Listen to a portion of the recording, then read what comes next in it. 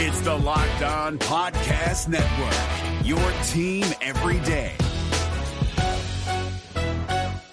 Jackson Gatlin here, host of the Monday edition Locked On NBA podcast. Every Monday, I cover the three biggest stories in the NBA with the local experts from Locked On. It's an awesome recap of the weekend of the NBA and a look at what's ahead. Mark your calendars on Monday to join me for Locked On NBA podcast, available on YouTube and wherever you get your podcasts.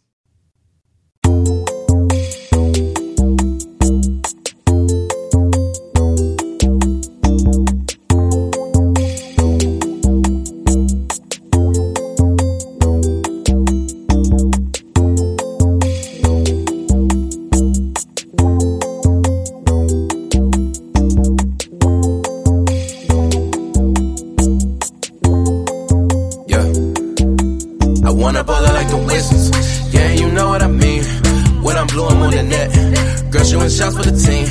I was in high school with dreams. Now I'm almost looking clean. Teaching game like a dean. Coach all these girls to a ring. I wanna ball out like the Wizards. Yeah, you know what I mean. When I'm blue, I'm on the net. Girl, shoot a shot for the team. I was in high school with dreams. Now I'm almost looking clean. Teaching game like a dean. Coach all these girls to a ring. Hey guys, welcome to the Locked On Wizards podcast, part of the Locked On Podcast Network. I'm your host, Troy Halliburton.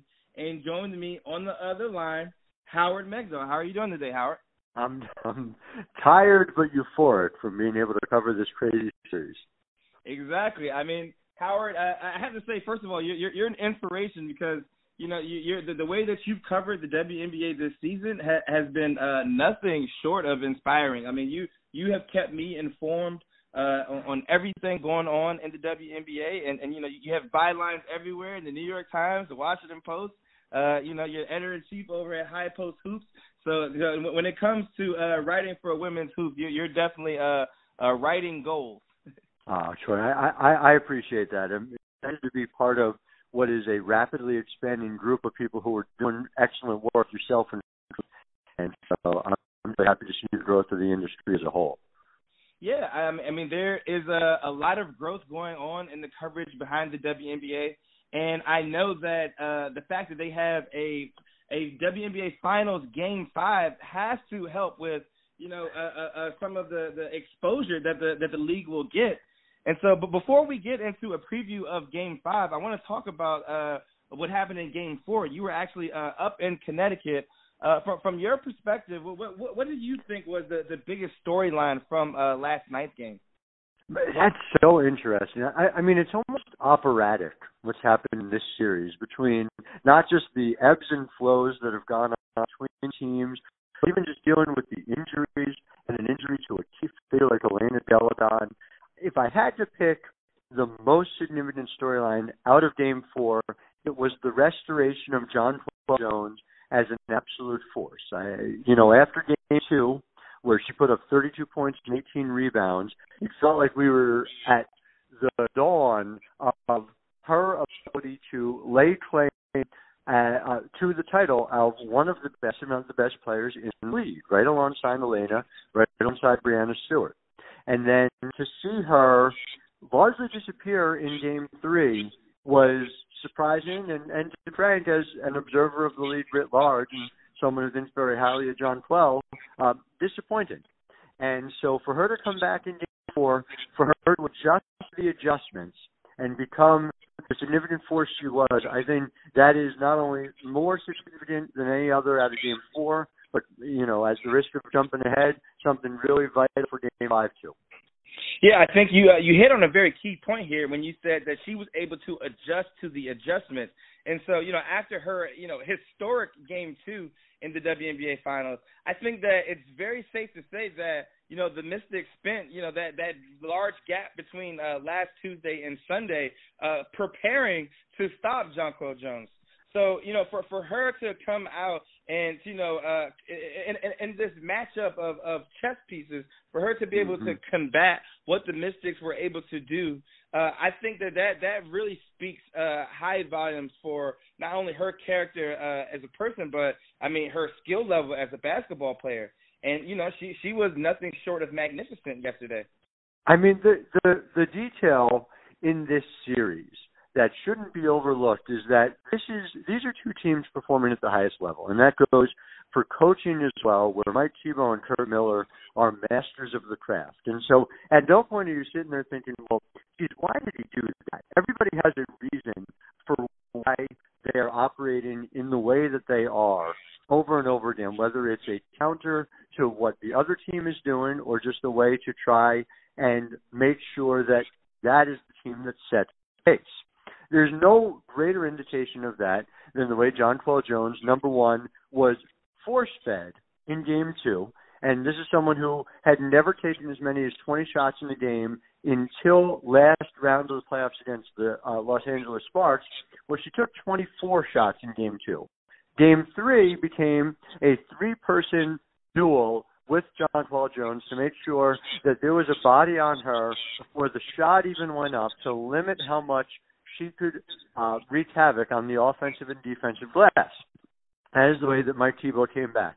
And so, Jonquel, it was a question of adjusting to the adjustments we were saying, number one, but number two, she was able to do it in a game where Elena Delle was physical with her and prominently featured. Game 2, 32-18, happened with Elena on the bench for 37 out of 40 minutes. That was not the case in a game where Elena played, if memory serves, 31 minutes last night, and Jonquel Jones was still able to be an effective and more than effective force at times for the Connecticut. So that is just, it speaks well of her future in the league after 4 years where she's made multiple all-star teams. Her true shooting percentage is 61.1%, which is fourth best in the history of the WNBA. Put that in perspective. And her best years, presumably, are ahead of her. Yeah, I certainly agree that the best years are ahead of her. And I think that I wanted to touch on one of the things you said yesterday, that one of the things you just said was that Elena Delle Donne was being more physical with her than she was in the previous game. And I think that has a lot to do with the fact that, you know, the more days that she is removed from having that, what the Mystics are calling a minor disc herniation. Like, I think that she moved a lot better on the court yesterday, although I do believe that by the time the fourth quarter rolled around, that she looked a little bit fatigued, and I think a lot of that has to do with the injury. So what do you think happened where Elena Delle Donne was able to come out, and she started out hot? She scored 7 points in the first quarter, but she ended up I think she only took 4 shots total in the second half. What do you think happened that caused her to, kind of lose her fastball a little bit? Well, it's fascinating. So I asked her about it after because I saw right away. Look, she took shots. She hadn't taken 6 shots in 3, but she was visibly moving poorly on lone drive to the basket she took all afternoon in Game 3. And to anyone who's followed her career, it was mind-blowing. The idea, Elena Delle Donne, who was this force of nature, who was simply indomitable when she gets going downhill, would have trouble getting to the basket. It was crazy to see. That was not the case in Game 4, and she did a bunch of that early on, but she did say that she was moving a lot freer. She was physically looser and able to handle that. What we then saw was Connecticut say, all right, look, we can't treat her like a stationary shooter. And so they were coming out on her, and she was talking about having to respond to a defense that was no longer saying, all right, look, we're going to look at her as, in essence, a Shakina Strickland type player, somebody you're going to make sure you knock her off the line. That was no longer the way they could treat Elena. They responded to that, and so that it became harder for her to get to the basket. I think had less to do necessarily with her being fatigued, although that certainly could put it apart when you haven't played for a while, and then suddenly you're going 26 and then 30 minutes and the course of 3 days. That's not an easy thing to do. But I also think, again, it's the way the Connecticut Sun realized you had to defend Elena Delle Donne more like she was Elena Delle Donne in Game 4.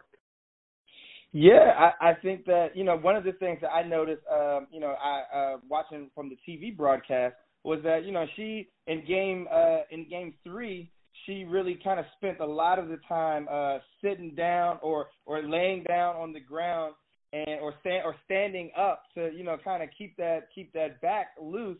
Or exercise bike, by the way, down the tunnel, and it's I had a kind of bird's eye view for it. in Game 3 and 4, and she was going back. There was no point in which she would sit down on the bench. What she said to us after Game 3 was, sitting was not my friend right now. And so she made sure she wasn't doing it. Amusingly, the only time I saw her sitting was a couple of minutes prior to coming to speak to us on the podium post-game while Mike Tebow was talking to us after Game 3. And she was stiff getting up out of the chair just to be able to do that. So clearly that was something significant that was having a negative effect on her physically. Yeah, and I think that, we haven't taken into consideration that, tomorrow's game would be her third game for this week. So let's try to, go ahead and preview this big Game 5 tomorrow. What do you think are some of the keys from both teams' perspectives as to how, one of these teams is going to end up raising the trophy at the end of the night? Well, so let's start with Elena, because I think it's fair to say that as close as she is to 100% is going to have a lot to do with how effective the Mystics are in a couple of ways. Number one, obviously, there's just the mere fact of Elena Deladon. Elena Deladon being the preeminent talent of our age. Certainly one of, if not the dominant players in the history of this league right now. And so the closer you have her to normal, the more likely it is that the Mystics are going to win. But there's something else that goes with that as well, which is knowing how close to 100% Elena is, and the sooner that Mike Tebow knows that, the more he's going to be able to plan accordingly, whether it's by feeding it to her and making sure that she's closer to the 13.8 shot attempt game that she had this year, or if you end up thinking about her as an elaborate decoy, if you're thinking about her as something in between those two things, which is effectively what she was in Games 3 and 4. All of that matters, and Washington has enough offensive firepower to make alternate plans. We saw with Emma Mieseman, she scored 21 points in Game 3. We saw it with Ariel Powers, 15 points in Game 4, and it's notable that Powers scored 15 points in Game 4 without Mike Tebow calling too much as a single play for her, because those are the types of shot makers that are on this team. Victoria Walker-Kimbrough even comes up with 7 points off the bench. It's just endless, start to finish, on this Washington roster. People who can come up big and make big plays. But Elena, first and foremost, if she's right, that's obviously an X factor that no one can counter with. And I would say the same is true for Connecticut when it comes back to John Cole. I mean, there's been a consistency to Alyssa Thomas. Alyssa Thomas is inevitable. Alyssa Thomas is going to make plays as a secondary facilitator. She's going to the basket. She's going to find some ridiculous trick shot that she somehow makes over and over again, despite having problems with both her shoulders. She's incredibly tough, incredibly smart, remarkably sophisticated basketball player. And Courtney Williams is going to get her shot off, and it almost doesn't matter who's guarding her. Natasha Cloud does a better job than anyone else because Natasha Cloud is an elite defender, a little bit bigger, a little bit stronger, but Courtney Williams is going to find her shot almost always every time down the court.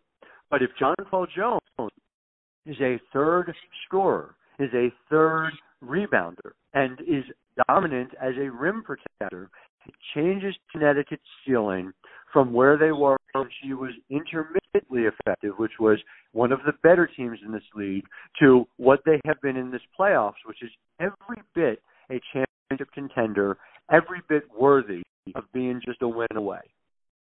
Yeah, I think that when you touch on the Sun, they're very top heavy. When you look at their big three of John Cole Jones, Alyssa Thomas, and of course the big dog Williams. So, but at the same time, like the Mystics, they are so deep, and their bench outscored the Sun 39-10 yesterday. Mm-hmm. They're bringing off Walker Kimbrough and Mieseman, and even Tiana Hawkins has gotten into the mix now. Mm-hmm. The Mystics are a very deep team, but I have to admit that the Sun, with their top three are much more top heavy than the Mystics.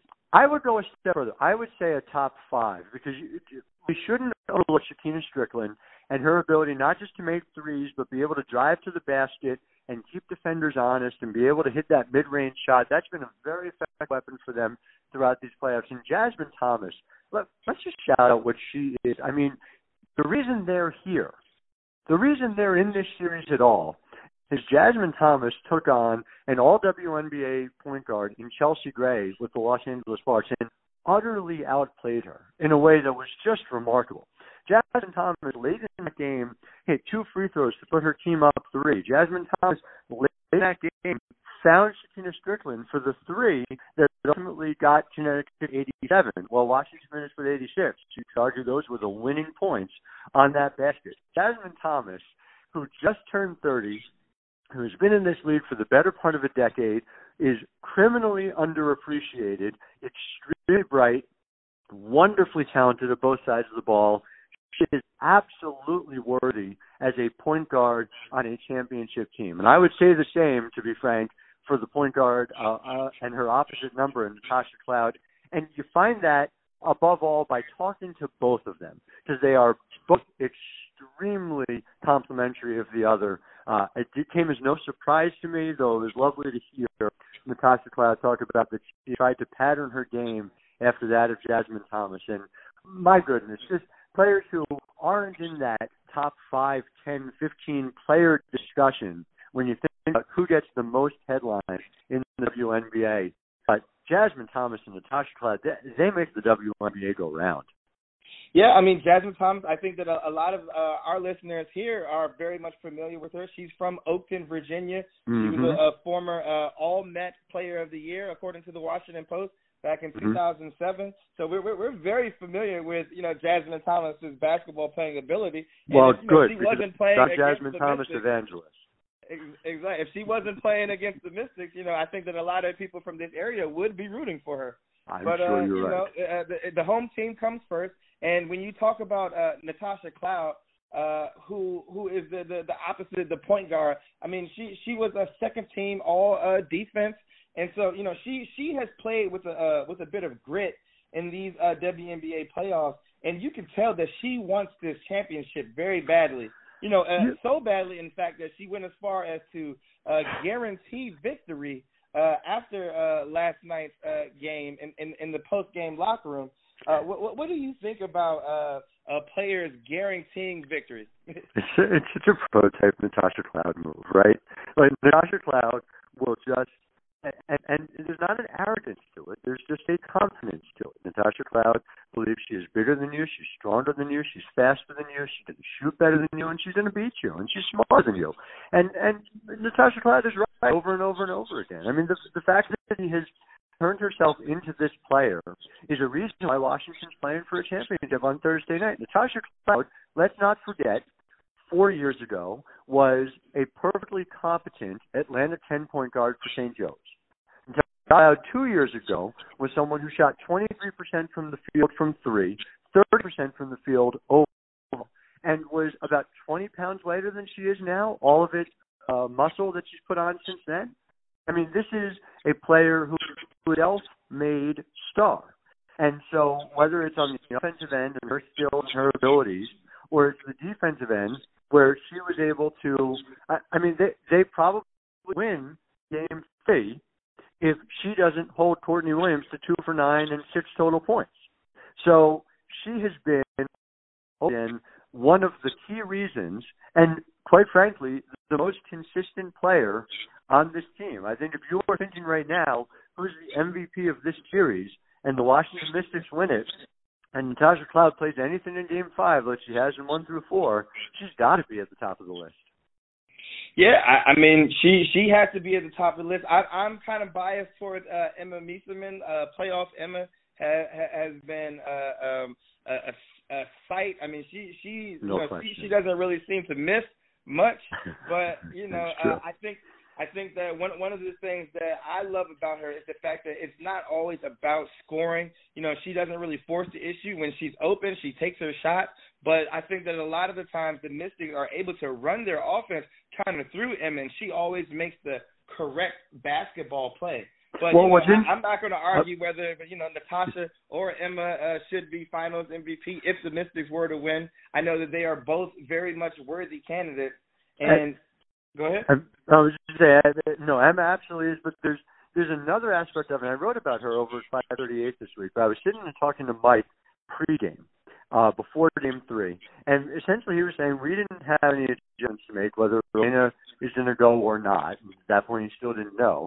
And the easy reason why was because you could run all the same plays for Elena, but you just run them for Emma Meesseman instead. Well, that's a ridiculous luxury.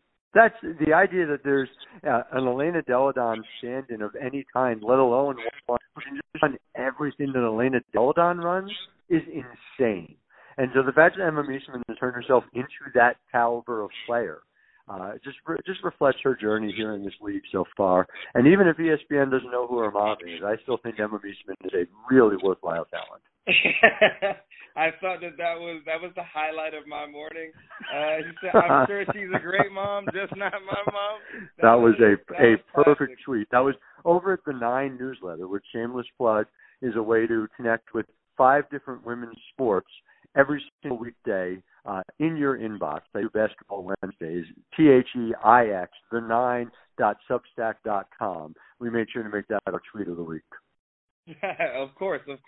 Well, Howard, man, I know that you have to get back. You have a very busy afternoon before you make your trek back down to D.C. Tomorrow. But I wanted to thank you for taking the time out to come on this podcast. And let's get a prediction for tomorrow. Since I'm gonna have to put you on the line here, Howard. No, I wish listen. And I'm saying this flat out. I don't have a. It's not some. I think this team's gonna win, but I'm gonna keep it to myself.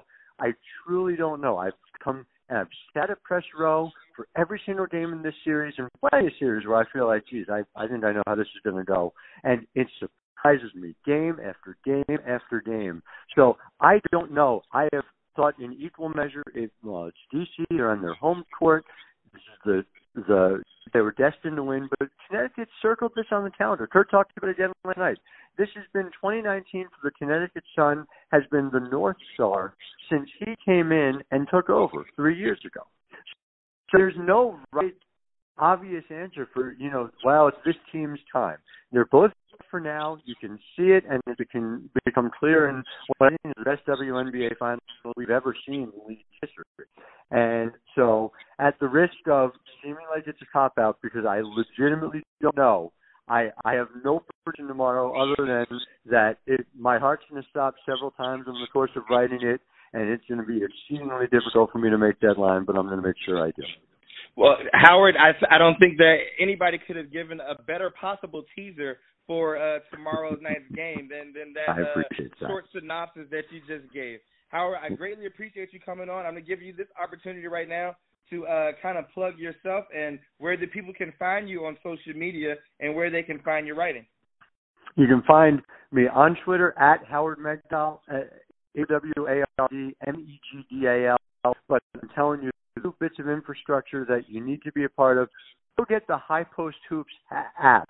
It is 24/7 women's basketball coverage. We have a crazy talented group of young, diverse people who are covering all things basketball 24/7, and I think you want to be a part of it. And make sure you subscribe to the 9 newsletter. We across 5 different women's sports. You're going to find out everything that's going on. You can try it for free, and it's $5 a month to get basketball, hockey, soccer, golf, and tennis from 5 different writers, 4 of whom are better than me.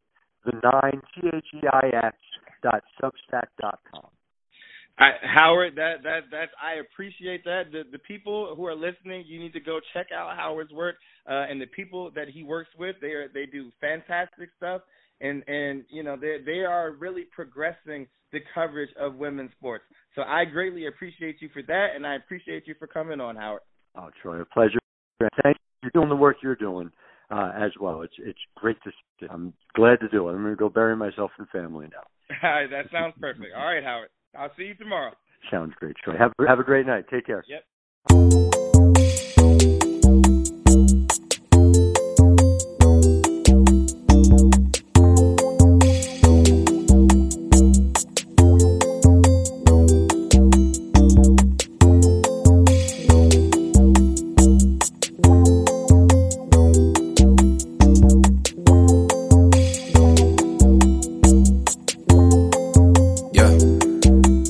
wanna ball out like the Wizards. Yeah, you know what I mean. When I'm blue, I'm on the net. Girl, shooting shots for the team. I was in high school with dreams. Now I'm on moves looking clean. Teaching game like a dean. Coach all these girls to a ring. I wanna ball out like the Wizards. Yeah, you know what I mean. When I'm blue, I'm on the net. Girl, shooting shot for the team. I was in high school with dreams. Now I'm on moves looking clean. Teaching game like a dean. Coach all these girls to a ring. I've been playing since I was a fetus. Young PG legend like Gilbert Arenas. Now I'm chilling back, giving advice. I buy my girl shit, it don't matter the price. They see that I'm taking, they try getting pants. Late with money, I just tell in advance. I ain't cheating, I'm just trying to dance. She just trying to have me up in the trance. I'm in a strip club like fuck it. They just trying to make some buckets. Love when I slap down my ones, but it bounced like a ball when I struck it. So if you ever see a real nigga like me, just let him live and just be how it be. Go to the club with him too and you'll see that with a J, we be on the same team. I wanna ball out like the Wizards. Yeah, you know what I mean. When I'm blue, I'm on the net. Girl, shooting shots for the team. I was in high school with dreams. Now I'm on moves looking clean. Teaching game like a dean. Coach all these girls to a ring.